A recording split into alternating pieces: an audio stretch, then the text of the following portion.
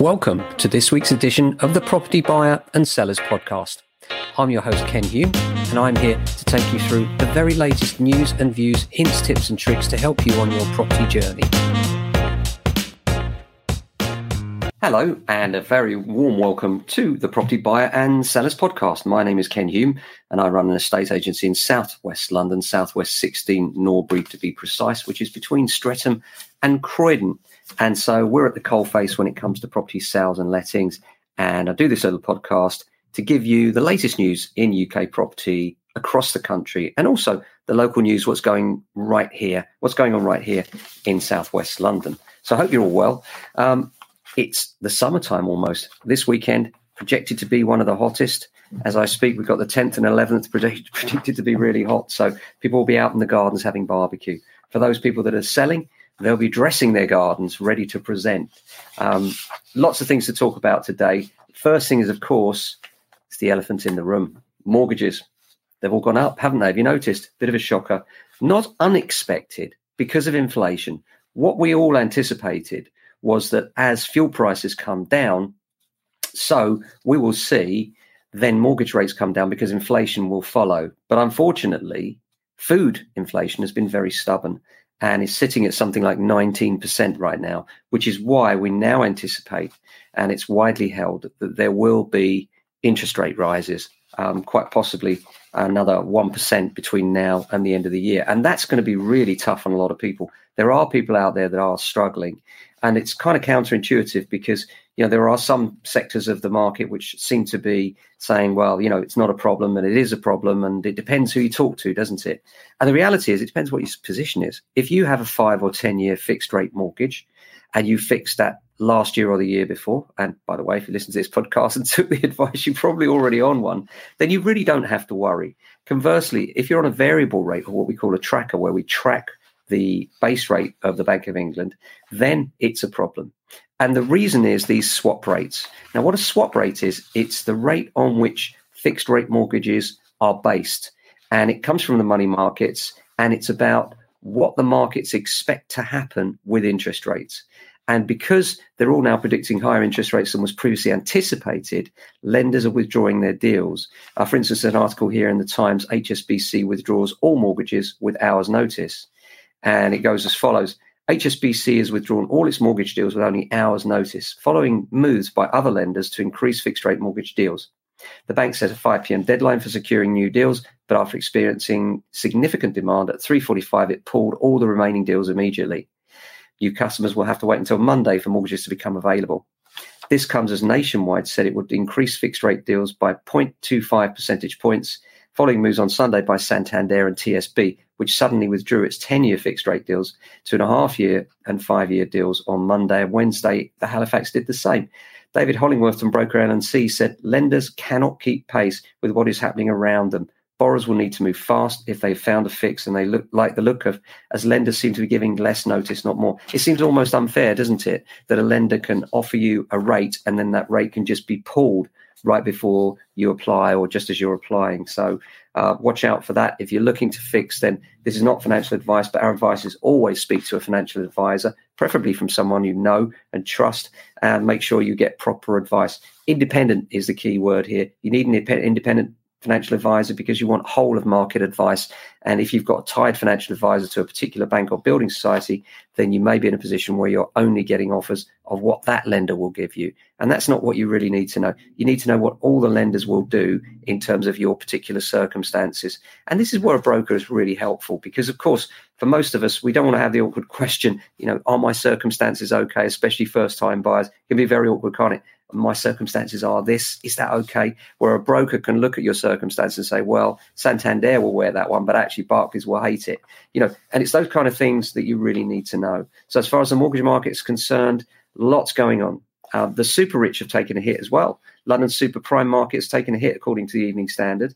It says the London's share of the international super prime market took a hit for the first quarter of 2023 due to the interest rate rises and lingering effects of the former Prime Minister Liz Truss's mini budget. According to Knight Frank, just 36 10 million plus homes were sold in London in the first quarter, compared to 88 in Dubai and 67 in Hong Kong and 58 in New York. A combined total of 3.1 billion was spent on 161 super prime properties in the year to March 2023. And these deals took place in, you guessed it, Kensington, followed by Belgravia and Mayfair. Liam Bailey, Global Head of Research at Knight Frank, said London was hit by the speed of interest rate rises in the final quarter of 22 and also by the hangover from the ill-fated mini-budget last year, all of which weighed heavily on demand in the first 3 months of this year. On brighter news, the OECD has upgraded Britain's growth prospects and now expects that the UK will dodge a recession this year. House building activity, however, has contracted at the fastest pace since COVID lockdown. And this is an article in the Financial Times, and it says that house building activity in the UK has contracted at the fastest pace. According to the latest Construction Purchasing Managers Index from S&P Global and the Chartered Institute of Procurement and Supply, work on residential building products fell for a 6th month in a row in May, with the activity in the house building industry dropping to 42.7, which is the lowest figure for more than 14 years.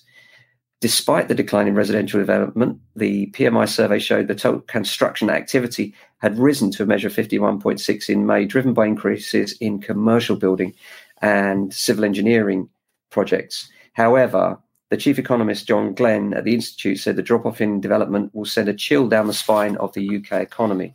Well, that might be true for the UK economy, but actually that just means a further undersupply of property. And the one thing that the property market actually makes the property market go up is an undersupply. And that's been the big problem of the last few years, is everybody expected after COVID and after this and after that, the property market would fall off a cliff. And it really never has. And the reason it never has is due to a lack of supply. And I'll come on to that in a moment, what we're experiencing locally. But just another headline for you in the Daily Telegraph, Paragon Banking Group. These are buy-to-let specialists, and the headline is Defies Buy-to-Let Fears, Paragon Group. It's reported half-year profits of a record nature despite concerns about the health of the buy-to-let property market. It raised its forecast for mortgage lending this year to between 1.75 and 1.9 billion, up from at least 1.6 billion, including 1 billion of new mortgage lending achieved in the 6 months to the end of March, up 19% on the period the same year earlier. Underlying profits rose to a record, and Nigel Terrington, the chief executive, said that while there may be anecdotal signs that higher interest rates are pushing some amateur landlords to sell, professional investors are the net buyer in the market. And these are the guys who are long-term property investors. They're highly experienced. They've got multiple property portfolios that they're dealing with, and they know that the significant level of demand is exceeding supply so much that the yields are improving. So that's interesting, isn't it? Because so many are exiting the sector, especially the smaller buy-to-let landlord. But we're certainly seeing that the larger professional landlords are still buying, not in significant numbers, I have to say. It is a very fragile market, the buy-to-let one at the moment. It's more likely you'll be selling to an end user. And as an agent, I have to say, there's something quite nice about that. Instead of it all being about the numbers, it's about families, their needs and requirements, and of course about how your house compares with others if you're selling. And what's happening in the market, there seems to be a lot of conflict. You'll notice that if you look at various indexes, the indices are saying that the market's fallen 1% across the UK for the year. Of course, that's a very broad measure because there are areas which have jumped significantly and there are areas which have fallen. And really, the truth is somewhere between the two. What we're finding is this. There's a shortage of supply. We've got the 3 Ds, of course, death, debt, and divorce. These are the 3 things that always happen in the property market. There's always a supply of property from people that have sadly passed away, their families selling on after getting the grant of probate, and then those sales come to market. These properties often need substantial modernisation, and buyers lap them up, in my experience. They love a property that needs a bit of work because it has the P word, potential. And providing the potential is matched by the price, in other words, that there's not too much of a difference over what it will cost to modernise and what the client is asking, then we will find that they get snapped up always. That's the debt side of things. Of course, debt is always another thing where we have a lot of repossessions coming, and that's always sad. And we're seeing a few of those, as you can imagine, and that's happening. A lot of those have been happening previously, buy-to-let landlords, and the lenders are repossessing. And also, of course, the last one is divorce. And again, very sad often, but it does mean that a house needs to be sold and the proceeds need to be distributed. And therefore, a lot of sales come up that way. Apart from that, the wider market, that can be fickle. And the reason it can be fickle is this. Agents are struggling for stock because the majority of the market are not moving right now. The majority of people are a little bit frightened by interest rates. They're a little bit frightened by what's going on generally. So there's a real lull in the supply of new property coming to the market. What this means is there's the same number of agents, of course, trying to service a much lower number of homes coming to market. So what many agents do in order to try and boost that supply line is they value the properties that they're looking at optimistically. In other words, they know, for instance, if a property is worth 500,000, instead of valuing it at 500,000, they'll value it at 600,000, knowing other agents will go in at 500,000. And then the argument will be, well, we're better. And this is quite often the case with the large corporates. They say, we can get you another 100,000 because we're better. The reality is the market will out, in my view, anyway. Whatever any agent says, you need the 3 Ps to be correct: price, presentation, and promotion.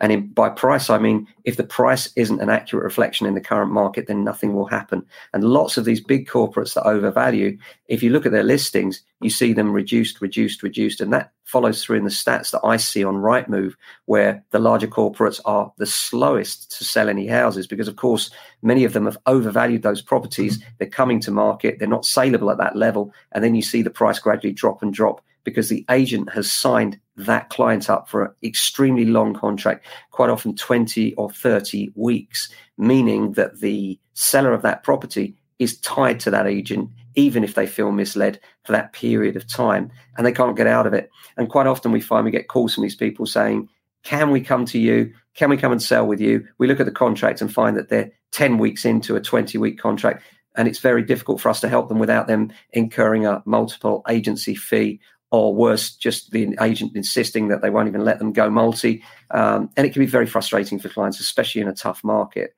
So what we've got is a mismatch then. We've got vendors whose expectations are being pushed up by agents unrealistically. And then the other side of the coin, we've got interest rates rising, affordability falling, and therefore buyers wanting to pay less. Of course, what happens is we'll meet somewhere in the middle. How far in the middle is the real question, isn't it? The reality is what tends to happen is that sellers will come down in order to meet buyers' expectations and to get viewings through the door, because smart agents will advise them without people actually physically viewing your property, you can't actually get offers. And if you haven't got offers, you can't sell your home, of course. So what happens is these properties come down in price to a level where all of a sudden they're acceptable to buyers. Now, they don't have to come down, as you might expect, by a vast amount. And the reason they don't have to come down by a vast amount is this: that there isn't the supply of properties. So as much as you could say, well, it should be 5% lower now than it was last year. Well, that may be true, but what else is there on the market that compares against it that is similar? That's the key thing, because from a buyer's perspective, they're looking at this property and how it compares with others around it.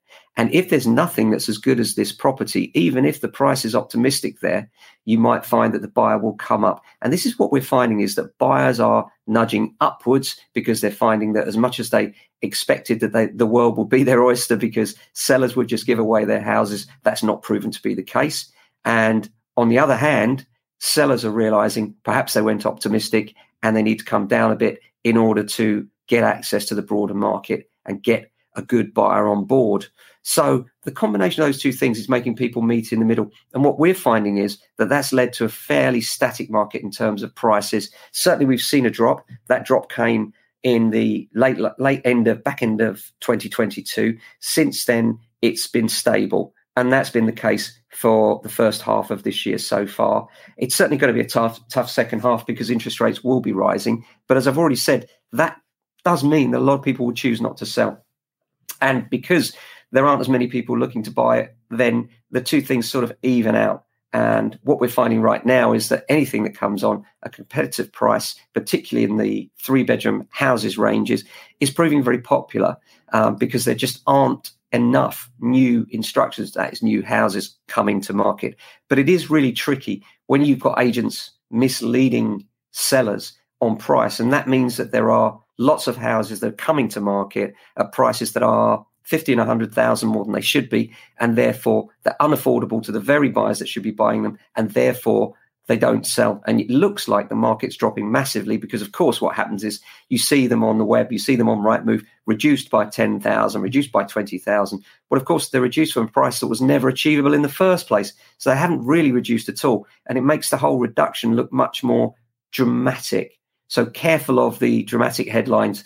I always say that when it comes to the press, remember, the market is reasonably stable, is not something that they want to report. They want to report the market is falling or the market is rising because that's sensational. And sensational headlines sell newspapers and web space. So watch out for that. And I would say the truth is somewhere between the two. Yes, prices have fallen off a bit. Does that mean you should sell or shouldn't sell? Well, it really depends on your buying position and your selling position. For many people that have substantial equity, if they're selling at lower than they expect, it's really not a problem if they're buying at lower than they expect. And the two things do go hand in hand. Of course, if you have a very highly geared mortgage on your current property, you might find that it's just not possible to sell at that lower figure. And there are those people in that position, particularly first-time buyers that bought just recently and are looking to move on from a couple of years ago, where there's not much equity in their properties now. They can really struggle because, of course, they got the higher interest rates to contend with, meaning affordability has dropped on the one hand, and on the other hand, there's been no rapid increase in their property value, meaning they don't have the equity that they once expected to have. In terms of the market here locally, though, what I have found is lots and lots of valuations are coming through to us here at James Alexander in Norbury, and it really has been one of the busiest times for us.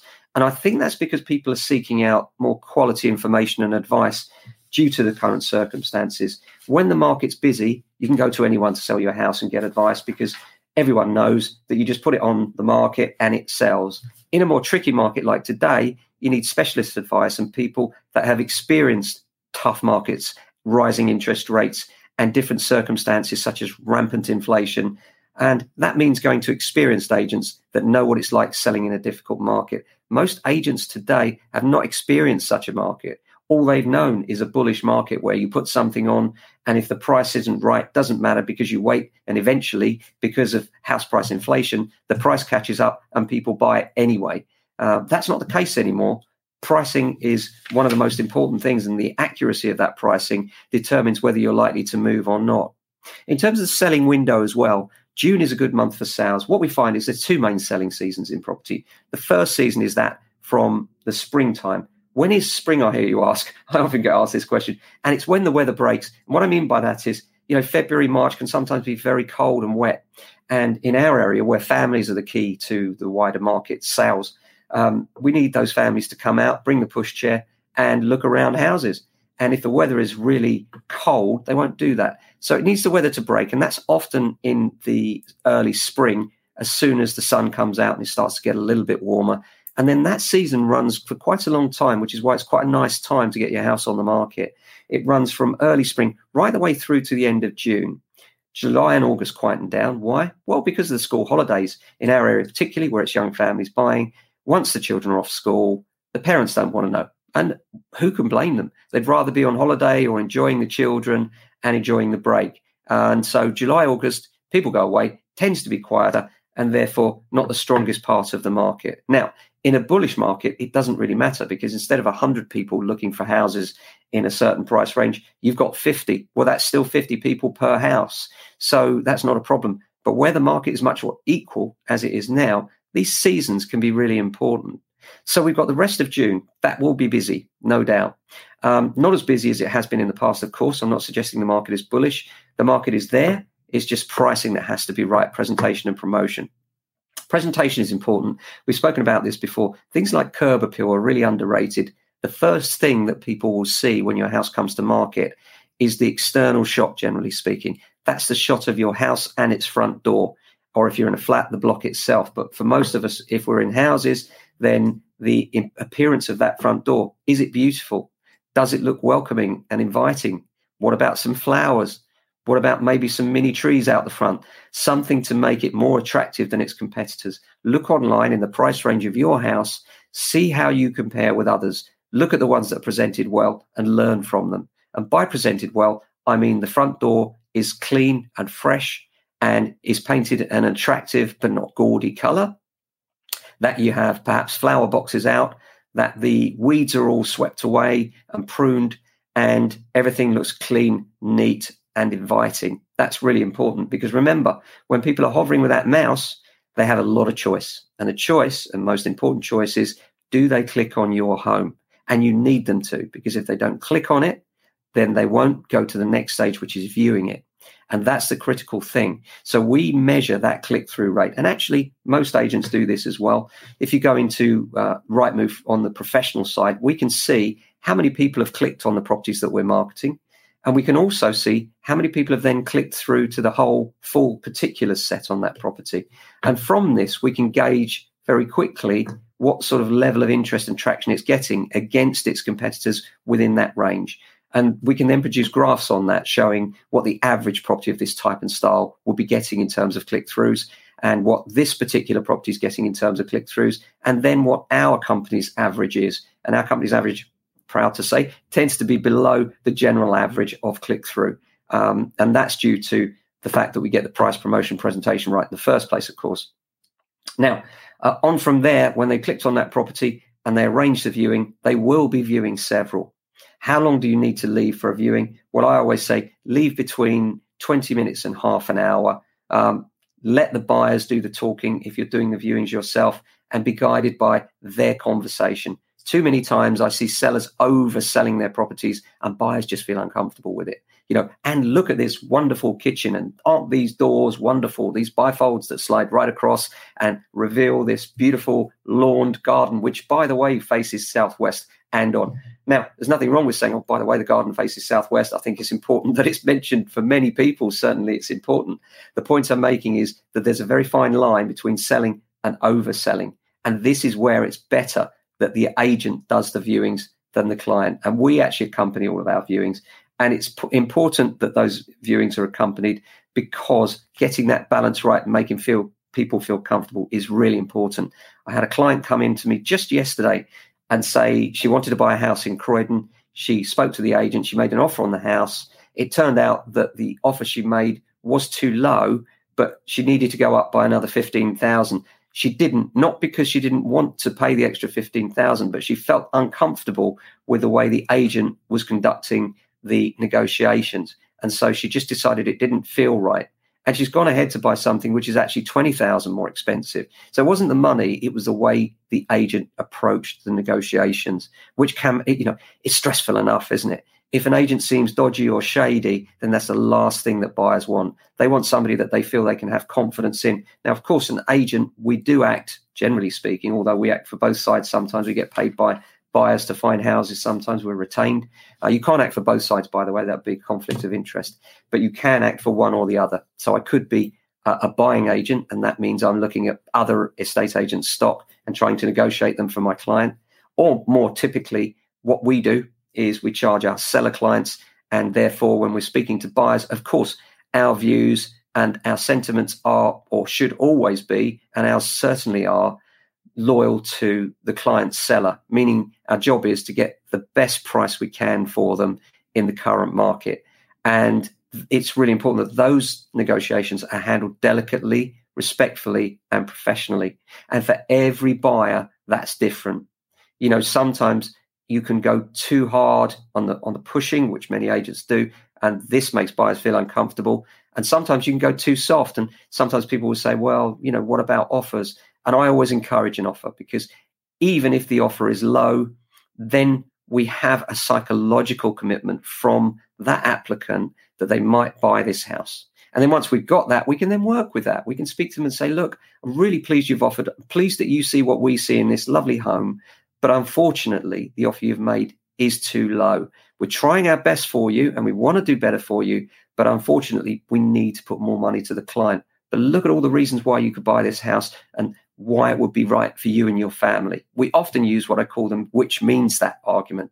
So, for instance, if somebody's got a large Labrador and the most important thing is they have a south-facing garden so they and the dog can enjoy the garden, then you could, for instance, say, by the way, John, I've got the house, fantastic one, that you should be buying. The reason you should be buying it is it's got a 100-foot garden, which means that you can go out there and enjoy the sunshine because it's southwest facing, and Rex can go out there and run around because it's 100-foot long. Now, that's the which means that argument. And relating the benefits to people's circumstances, people love to hear, because then they envision their own family doing what they want to do in that new property. So that's a really good way of selling to a client. But, you can't do it blindly. It has to be right. Many agents will say, you should go and view this house because it's fantastic. what do you mean? Why is it fantastic? What's fantastic about it? And a lot of buyers will see straight through that, be uncomfortable, and before you know it, they won't want to deal with that agent anymore. Who's the loser? The seller of the house that's on with that agent. So that's where a good agent can really differentiate themselves from a bad agent in terms of selling houses. It's tough. It's not easy. People think it's all about sitting down and waiting for the phones to ring. It's not. It's much tougher than that, and it's much more nuanced, as I hope you begin to understand from this podcast. So thanks very much for listening this week, as always. Hope you have a great week. We'll be back next Friday with another edition. Until then, look after yourselves, and if you can, your family and friends. Ciao. Thank you so much for joining us on yet another edition of the Property Buyer and Sellers Podcast. You can find out more at our website, jamesalexander.com. You can email me directly, ken@jamesalexander.com. We are estate agents, and we can give you hints, tips, tricks and advice wherever you're buying, selling, moving to or from. Thanks to Ben Sounds for the intro and outro today, and thanks to Jack Bowles for production.